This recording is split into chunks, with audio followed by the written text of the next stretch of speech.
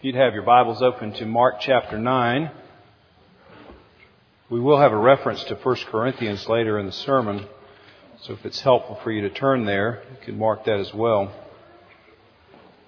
Let me pray for us as we begin. Lord, we are trying to get our minds wrapped around your mind, our thoughts to be your thoughts, our ways to be your ways, but we're so ingrained in old habits. And we're going to really need your help to see the divine definition for greatness and how that works itself out practically in our lives today. So Lord, as I speak here, I pray that you would take these words and make them divine words to encounter your people here, that they might see something of you and see something of themselves as they leave this place to live lives, great lives, but greatness as you have defined it. In Jesus' name, amen. Most of you would know the name of the professional athlete who constantly referred to himself as, "I am the greatest." Muhammad Ali, at one point the most recognized face, I think, on the globe. And he constantly, if you've ever seen any clip from him, or if you're old enough to have watched any of his fights, that's what he kept constantly saying, "I am the greatest, I am the greatest." And you may have heard about the time that he was on an airplane and the flight attendant sort of quietly came by Mr. Ali and said, "You need to put on your seatbelt for takeoff." And Muhammad Ali, in sort of his perfect comeback, said, "Superman don't need no seatbelt." And then the poor flight attendant said, "Superman don't need no airplane either. Please put on your seatbelt."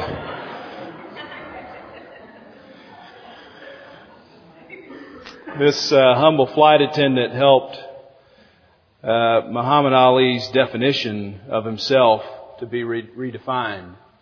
He had a picture of what was right, and in humility it got redefined. He wasn't quite as great as he thought. And when you enter into a relationship with Christ, remember back in Mark chapter 8, Peter finally declares He is the Christ, He's the risen one, He's the Messiah. When you finally enter into that relationship, you're just not entering in and now calling yourself a Christian. You're entering in and you are a disciple. You're not merely holding on to certain beliefs. You're imitating a certain way of life. You're not just proclaiming certain words. You're also walking in the right way. And so we've been talking about, when we've been in Mark, mostly talking about what does it mean to, who do we see when we see Christ? And Peter gets it right. He is the Christ. He is the anointed one. And now we're making this transition into, now what does it mean to walk in His way? We're not just calling ourselves Christian, we're walking in a particular direction. You see, when the weight of God's glory drops into your life, it's like a heavy stone that might drop into a glass full of water. When something real drops down into your life, what's not very weighty gets displaced. And when you and I enter into this relationship with Christ, what must happen, I mean, Jesus says it, you must do something, is things that are light and airy about your life, things that you've been holding on to, now get displaced because real glory comes down into your life. And so if your life hasn't been displaced by Christ coming into your life, you would want to ask yourself, has Christ really come into my life? Has real weight, has real glory dropped down into my life and displaced out things that I previously thought? Dallas Willard talks about discipleship in his book called The Great Omission. The greatest issue facing the world today with all its heartbreaking needs is whether those who are identified as Christians will actually become disciples or apprentices of Jesus Christ.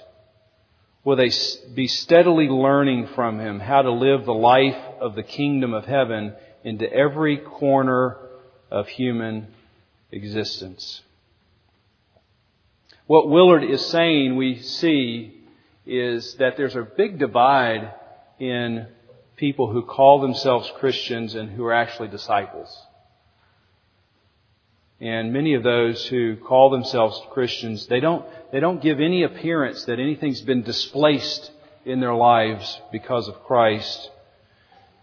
And so we don't want to be like that. We want to live the life of Jesus, and we want His glory to displace out into our lives. So it goes into every corner of our own existence, and we're rearranging what we think and how we live our lives. So we're asking ourselves this question. So what does it look like to be a disciple? Yes, I'm calling myself a Christian. I do want to walk in the right way. And what does it mean? And Jesus basically is answering that question in Mark chapter 9 and Mark chapter 10. Again, if you just looked at the titles in your Bible, you'd see we're talking about greatness, we're talking about power, we're talking about money, we're talking about marriage, we're talking about all the things that happen in our lives commonly. How do we look like a disciple in our lives? And Jesus is going to talk to us about it. And here we're going to talk about greatness. And I want us to notice that Jesus is radically redefining our thoughts. He's not just coming in and sort of tweaking your thoughts. Like, gosh, without me, you had it mostly right. Let me just come in and sort of tweak your thinking. He's saying, you had it totally wrong. And now I've got to radically redefine your idea of marriage, or your idea of your money, or your idea of greatness. And He does that on a number of issues. Probably the most prominent issue that Jesus addresses in this way has to do with money. The example that you all would know, Matthew 6:19. Do not store up for yourselves treasures on earth, where moth and rust destroy, where thieves break in and steal. But store up for yourselves treasures in heaven, where moth and rust do not destroy, and where thieves do not break in and steal. Notice what Jesus is doing here. He's not saying this. He's not saying, don't lay up treasures for yourself. That's not what He's saying. He's saying, do lay up treasures for yourself. But He's radically redefining what a real treasure is. And so He does want us to be good stewards, and He does want us to lay up treasures for ourselves, but we just have to know what that treasure actually is. He redefines it for us in the gospel. And the exact same thing happens in this chapter. Look at verse 35. He sat down, He called the 12, and He said to them, if anyone would be first, or if anybody would desire or determine to be first, anybody want to be first? Anybody want to be out front? Anybody want to be noticed? And you can imagine all the disciples going, now, He's just about ready to talk about something I'm really excited about. Being first. And they're all leaning in. How do I get to that place? How can I be first place? Okay, let me define that for you. He must. You see, this isn't optional for the Christian. He must be last of all and servant of all. You see, He's not saying, don't desire to be great. That is not what Jesus is saying here. He's saying, please desire, long for, determine to be great, but great according to my radical redefinition, not according to your definition. And so we know the disciples have this well-defined image of greatness. They have a strong desire for it, and their pursuit of greatness on the worldly level is not subtle. We see it right here. What has Jesus just finished saying before they get to this conversation? I'm on my way to Jerusalem, and I'm going to be killed, and I'm going to be crucified, and I'm going to be buried, and I'm going to raise from the dead. In Mark chapter 10, the next chapter, verse 32, Jesus talks about His death again. Right on the heels of Him talking about it, you have this request of James and John. Remember this passage? He's talking about His death, and James and John get Him off to the side and don't try to give Him any kind of comfort. They try to say, can we sit at your right and left-hand side?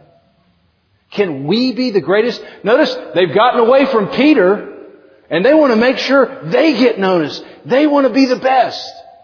And almost the most unbelievable part, in Luke chapter 22, Jesus is actually pouring the wine into the cup. And He's explaining that this is the blood that I'm going to have to spill on your behalf. And this argument arose right around the table. And you know what it was about? Who's going to be the greatest? You see, their pursuit, it was so ingrained in them, they wanted to know how they could get up on top, how people could be looking at them. And I'm afraid to say and admit that you and I were no different. We live in a culture that says, go out there and make your mark. Be known for something. Be first somewhere. You know, even when we walk into this 1 hour, even when we would say, just for this 1 hour, we want all eyes focused on Christ, some of us would have to admit, we want to know if somebody's looking at us. Did anybody notice that I came? Anybody notice the new thing I had on? The change in my hair? Did anybody notice that I lost weight? Has anybody noticed that I've gained weight? I mean, you just get so consumed. Even in the 1 hour we're supposed to be focusing on Christ, you come into this 1 hour and you begin to wonder, is anybody looking at me? It gets so ingrained into us. It needs to be redefined. It's not something that needs to be tinkered with. It needs to be something that's just demolished and start again.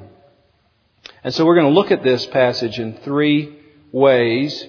Jesus redefining greatness here in verse 35. He gives an illustration.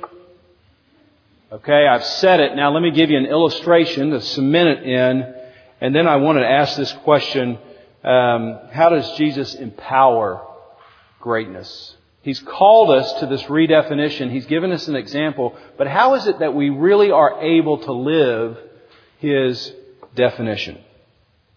Well, let's look at the passage here.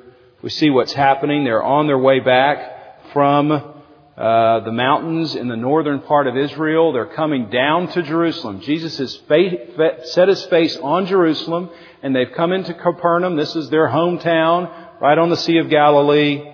And along the way back, they've had this discussion. And apparently Jesus is either a little ahead or a little behind of the disciples. And they get to Capernaum. And He asked this question. What were you guys talking about? Have you ever had this experience that you see a group of people talking and you enter the group and just silence? You get super paranoid about yourself at that moment. And this would happen to me pretty regularly as a young life leader. I'd be trying to meet these high school guys. They're all chit-chat, hey, all right, high five. And I walk in.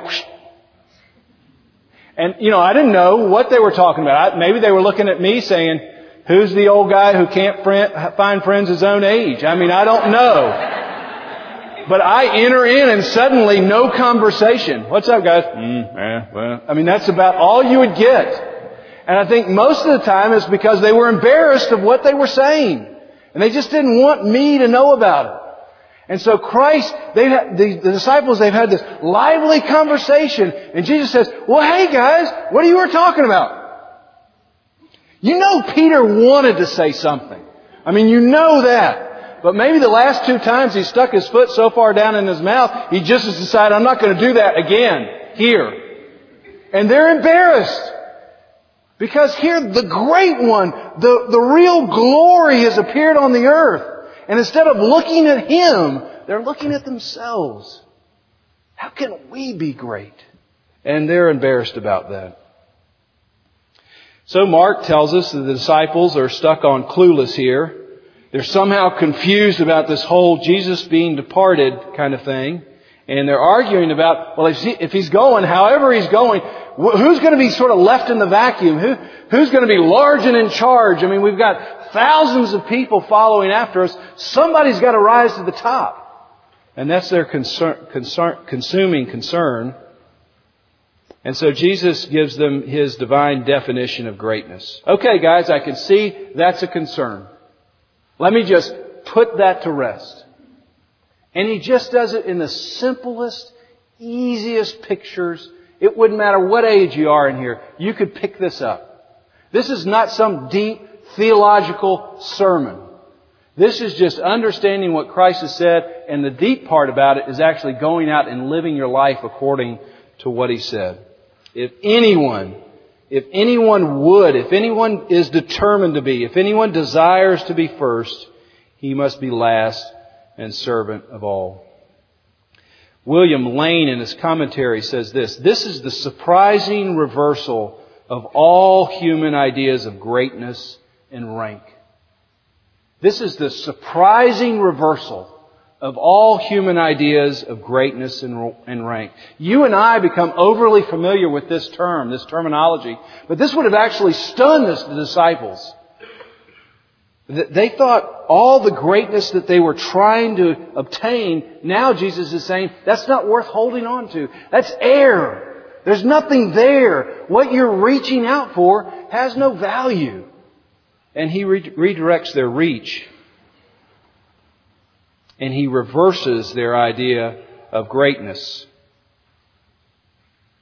C.S. Lewis does such a great job in his book, The Great Divorce, in trying to give us a picture of what this looks like. Remember Lewis he's on this bus ride from hell into heaven, and he encounters all these different conversations, and somebody from heaven is coming down to meet this person who's gotten off the bus from hell. It's great. You need to read this book. It's really fascinating. And there's all these different encounters, and then he notices some woman that's coming sort of through the forest. And all these people are following after her, and all kinds of activity. And Lewis is just stunned by how wonderful this woman is. And he wonders who it is, and his guide says to him, it's someone you'll never have heard of. Her name on earth was Sarah Smith. I mean, he just picks the most simple name. And Lewis says, whoa, she seems to be, a person of particular importance. And the guy says, well, yes, she's one of the great ones. Well, you've heard that fame in this country and fame on earth are two quite different things. You see, all the fame, all the things that we think are great down here, it has a totally reversed effect in heaven. So all the great ones, we're just not going to notice down here. Because there's a total role reversal when you've given your life to Christ. He's redefined what it means to be greatness. Again, He's not saying don't pursue greatness. That's not what He's saying. He's saying please pursue it. But just pursue it in a different location. And He gives us two locations right here in this verse. Location number 1. If anyone would be first, here's how you would know. Just to make it as clear as we can. If anyone wants to be first, the first location is he must be last. I mean, is there confusion on that? I feel like this is a discussion that I might have with my teenager. When they would ask a question and I'd say no. And then they'd start this negotiating process. And I would say, is there anything unclear about no? I mean, there's something else I need to say other than no? Is there some gray in no? I'm just saying no. And Jesus is just trying to take out all the gray. Okay, if you want to be first, it's like He's saying, I understand this is so ingrained, I'm going to have to put it on the lowest shelf possible. You have to be last. Is there any confusion? Or you have any, cloudiness about what last actually means? And I think Paul picks up this idea when he speaks to the church at Corinth. 1 Corinthians 4, 8 and 9. Paul is writing to this church who really has a struggle with the idea of human greatness versus divine greatness. You remember right in the beginning of the book that some are following Apollos and some are following Peter and some are following Paul. And they're sort of just lifting up who are the great ones and we want to be known by them. And then he gets to this part in 1 Corinthians 4. And he's saying to the people in Corinth, already you have all that you want? See, the people in Corinth were saying, we should be wealthy and rich and richly supplied right now. If you don't think this is a contemporary text, I just implore you to turn on channel 74. Because this is every hour, this is it. You should be wealthy right now. You should have your best life right now. Everything should be about you right now. And this is the same church Paul is stepping into in Corinth. And they're saying, well, we have everything we want. And very sarcastically, I wish we could hear this in the text. Already you have all that you want? Already you've become rich? You've become kings? And without us apostles? Wow! How did that happen, guys? How I wish that you really had become kings so that we might be kings with you. And then he talks about the apostles. For it seems to me that God has put us apostles on display. Oh, where are the apostles on display? Because they really are pretty great. Apollos and Peter and Paul. How are those guys being displayed? And Paul says, at the very end, read last of the procession. You see, what would happen is once a conqueror had come and taken over an area, he would bring back all the spoils of the war. And so the leader would be out front and he's riding his horses and his soldiers are on horses. And then we have just the common people who are going to be enslaved. And then at the very end, you have the leaders, the kings or the rulers that you've just conquered. And they're not only walking behind those who have conquered them, they're walking through all the animal droppings along the way. And Paul is saying, that's where we're on display. And listen to what he says. Not just for men. What does the text say? We're on display for angels as well. Do you hear something about the importance of your location? Not just me. Not just your neighbor is looking at your location. Angels are peering in to your location and they're learning something about Christ by your location. Everybody's looking at you in that way. And Christ is saying, I want everyone to see you last.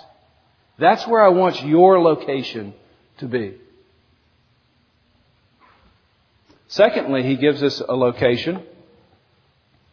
If anyone would be first, he must be servant of all. Again, you hear just how elementary this is? Servant of all. Well, does that leave out the people I really don't like? Servant of all. I mean, just all. Jesus uses this word. Servant is the word that we get for deacon. It's the table waiter. And so it's like Christ is coming in and saying, okay, let me see if I can help you guys. Let's walk into the finest restaurant. And do you see the owner? That's not the great one here. Do you see the people that are famous and they're dining at the head table? That's not the great one here. I want to show you who's great. And this is the model I want you to have. You see the busboy? Oh, now, he's great. And that's exactly what I want you to look like when you're here on earth. You're going to be a servant to everybody who walks through the door. It doesn't matter what they look like. So our location has to be a servant, and it has to be last. If you lived like I did in Lawton, Oklahoma in the 1970s, and you went to Woodland Hills Elementary School, you would have had a great opportunity to learn about the 1889 land run. And the land run back then was people would line up with their horses and carriages. You may have seen something about this. And the government sort of opened up all this land, and you would line up and you'd run out with a stake and you'd put your stake in a piece of land, and this would be your home, and you'd have to build a home there and develop the land. Well, to learn about this when you're in 5th and 6th grade, you would line up behind the school, and all the 5th and 6th graders would line up there. They'd have a stake in their hand, and then when the whistle blew, you'd run out, and you'd take your stake, and you'd plant it on the prime piece of playground. I mean, whichever piece you thought was the best spot, you got that spot. And this, let me tell you, this exercise really brought out the best in 11 and 12-year-olds. The character that got developed at this moment was really outstanding, including my own. I realized I wasn't that bright as a 5th or 6th grader, but I realized I wasn't the fastest guy in the class. And so I was not going to, by speed, get the prime piece of real estate out on the playground. And so I determined to line up near the fast guys, and I could bump them around, and I could knock them over. And so as they're falling down, I could run ahead and get the prime piece of real estate. And I would run out there and I would put my stake in the place that I wanted to say, this is mine. I'm the king of this piece of land. And you and I live in a culture that's like a land rush. We get out these doors and we're racing around to say, no, this is mine. And we're planting our stakes in places to say, this is what I own. This is where I rule. This is where everybody comes to me and I get to decide. And that might be with my time, or that might be with my money. And you've just planted a stake in your bank account and say, I get to decide here. And Jesus is saying, no, I'm redefining that. I get to decide. I get everything. Do you understand that, he's saying? And I'm afraid we've planted our stakes in places and say, well, I just don't serve. I don't serve here. This is not a place that I'm last. I wonder how irritated you get when somebody cuts you off in traffic. I wonder how irritated you get when you go to the grocery store and there's only one cash register open. And you're like the 6th or 7th person in line. And you do this. Anybody else here? I mean, come on. Can't they open up just one more? Because I don't really want to be 6th or 7th. I want to be like 1st or 2nd in line. Do you race around town and when you come up to the light you say, well, this is a shorter line, and you kind of zip up to make sure you get the best spot? Is it ingrained in you that deeply that you have to be out front and first? And I wonder if Christ came into a conversation in our head and He said, hey, what are you thinking about? Well, that you just fall silent because of the pettiness of how you live your life. You got to be out there first. And when He comes in, when the glory of the risen Lord drops into your life and says, hey, what are you talking about? You realize, gosh, the things I'm consumed by, the places I've driven my stake down, they're air. They don't mean anything. Well, Christ just couldn't have been any more clear about being last, if you want to be first, about being a servant of all. And so He defines, He gives an illustration, He gives a definition, and then He gives an illustration. Verse 36 and 37. He puts a child not only in His arms, but in His midst.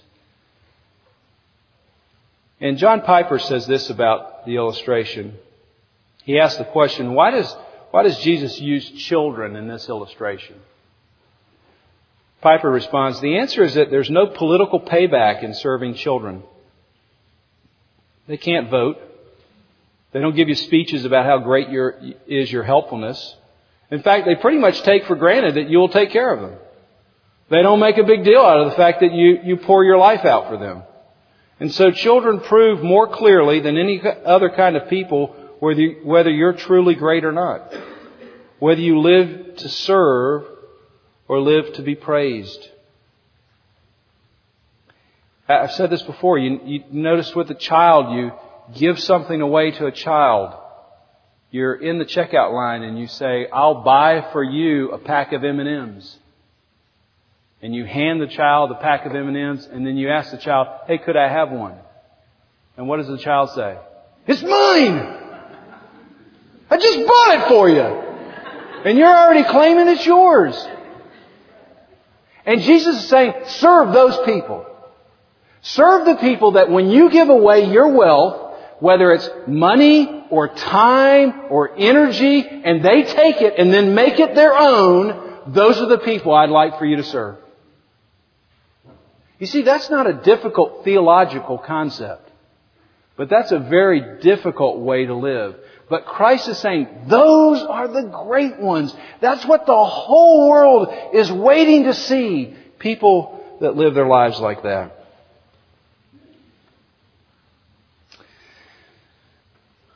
I think it's important just to qualify here when Jesus gives this illustration, when we serve, it has to be in His name. See that in verse 37? Must be done in my name. We're supposed to serve with a particular motivation. And the reason is because the motivation is for the exaltation of God alone. Plenty of people could run out of these doors and serve for their own exaltation. Plenty of people could run out the door and serve for the exaltation of children. Oh, children, they're so worthwhile, and I'm exalting them. You might do it at the exhortation of your pastor. But there's only one pure motivation when you go out and serve. And that's in the name, for the glory of Christ, not for anybody else's glory, mine or yours or anyone else's. Okay, I want you to think about greatness. I want you to understand the definition of greatness. I want you to see the illustration. We're serving all kinds of people, and Christ particularly picks out the person that when you serve them, they actually take your service as if they deserved it and they claim it for themselves. He's asking you to serve the very hardest kinds of people. And I want to ask this question, well, how do I do that? I hear that, but how is it I'm empowered to do that? And I first titled this last point, Greatness Demonstrated. But I don't think that's big enough. I think it has to be greatness empowered. I can't just follow a model. I have to be empowered in a unique way, and Christ does that. The only way we can live our lives with this unselfish motive for the exaltation of Christ, I believe the only possible way to live this way is to truly believe that all of your needs are already met. That you don't have any need. So that you are free to totally give yourself away. If you have any need, if you have anything that must happen, then you're going to have that fulfilled in some way. But if Christ has fulfilled all of your needs, you can go out and serve. You see, if you're fully satisfied with what Christ has given you, there's nothing that the world is going to give you that's going to fill any emptiness. He's filled it already. And so you have no need for what the world has to offer in greatness because you have it in Christ. And this is the point in verse 31 and 32 that the disciples just haven't grasped yet. He keeps talking about His death and resurrection, but they just don't have their minds around it. And they will as we march through the book. We'll see it. But they're still focused on themselves. They still have an internal hunger that Christ hasn't satisfied for them yet. And so they're grasping at things in the world. When Jesus says, at the cross when He's dying, He says these words, "It is finished."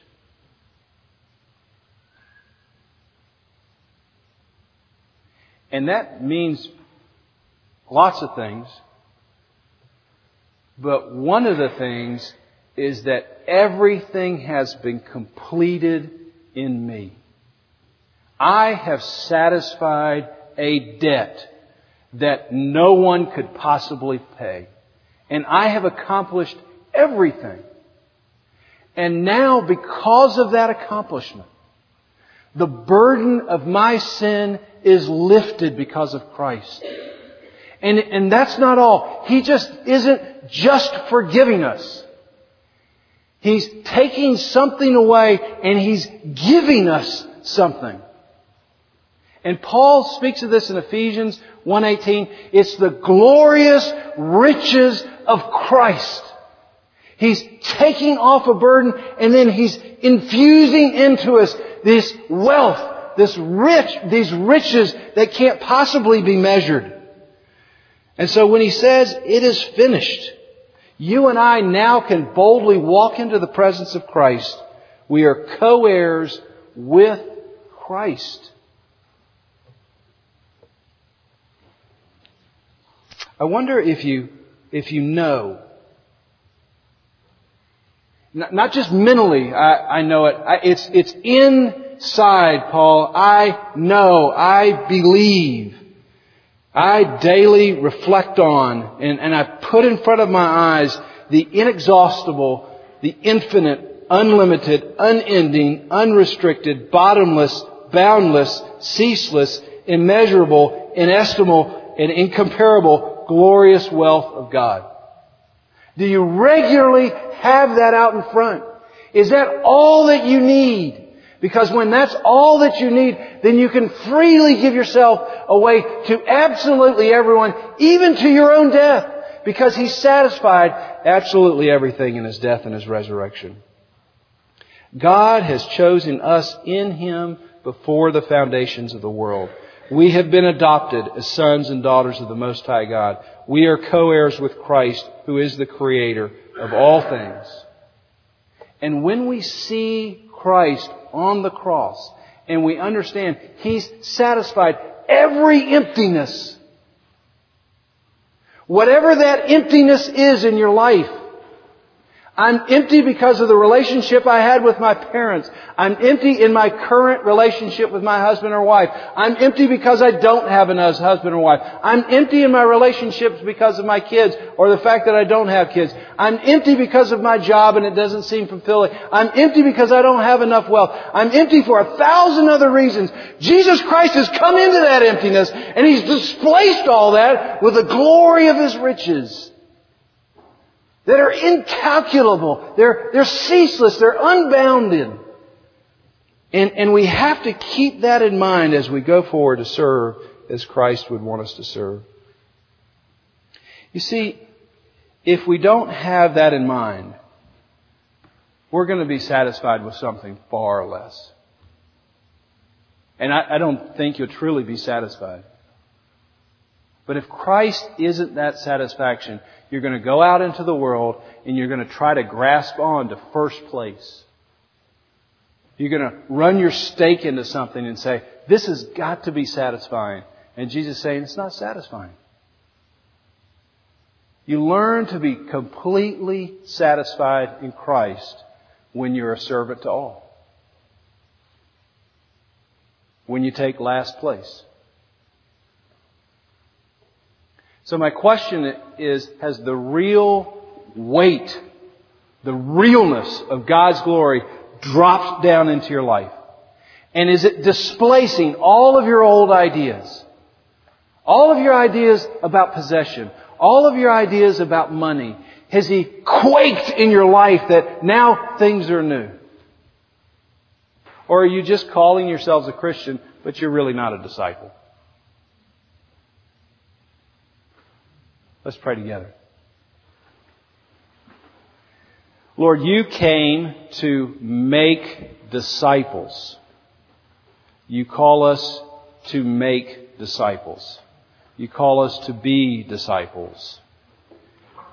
And most of us probably could repeat Mark 9:35 from memory in some form or fashion. Oh yeah, it's the part where the first and the last and be servant of all.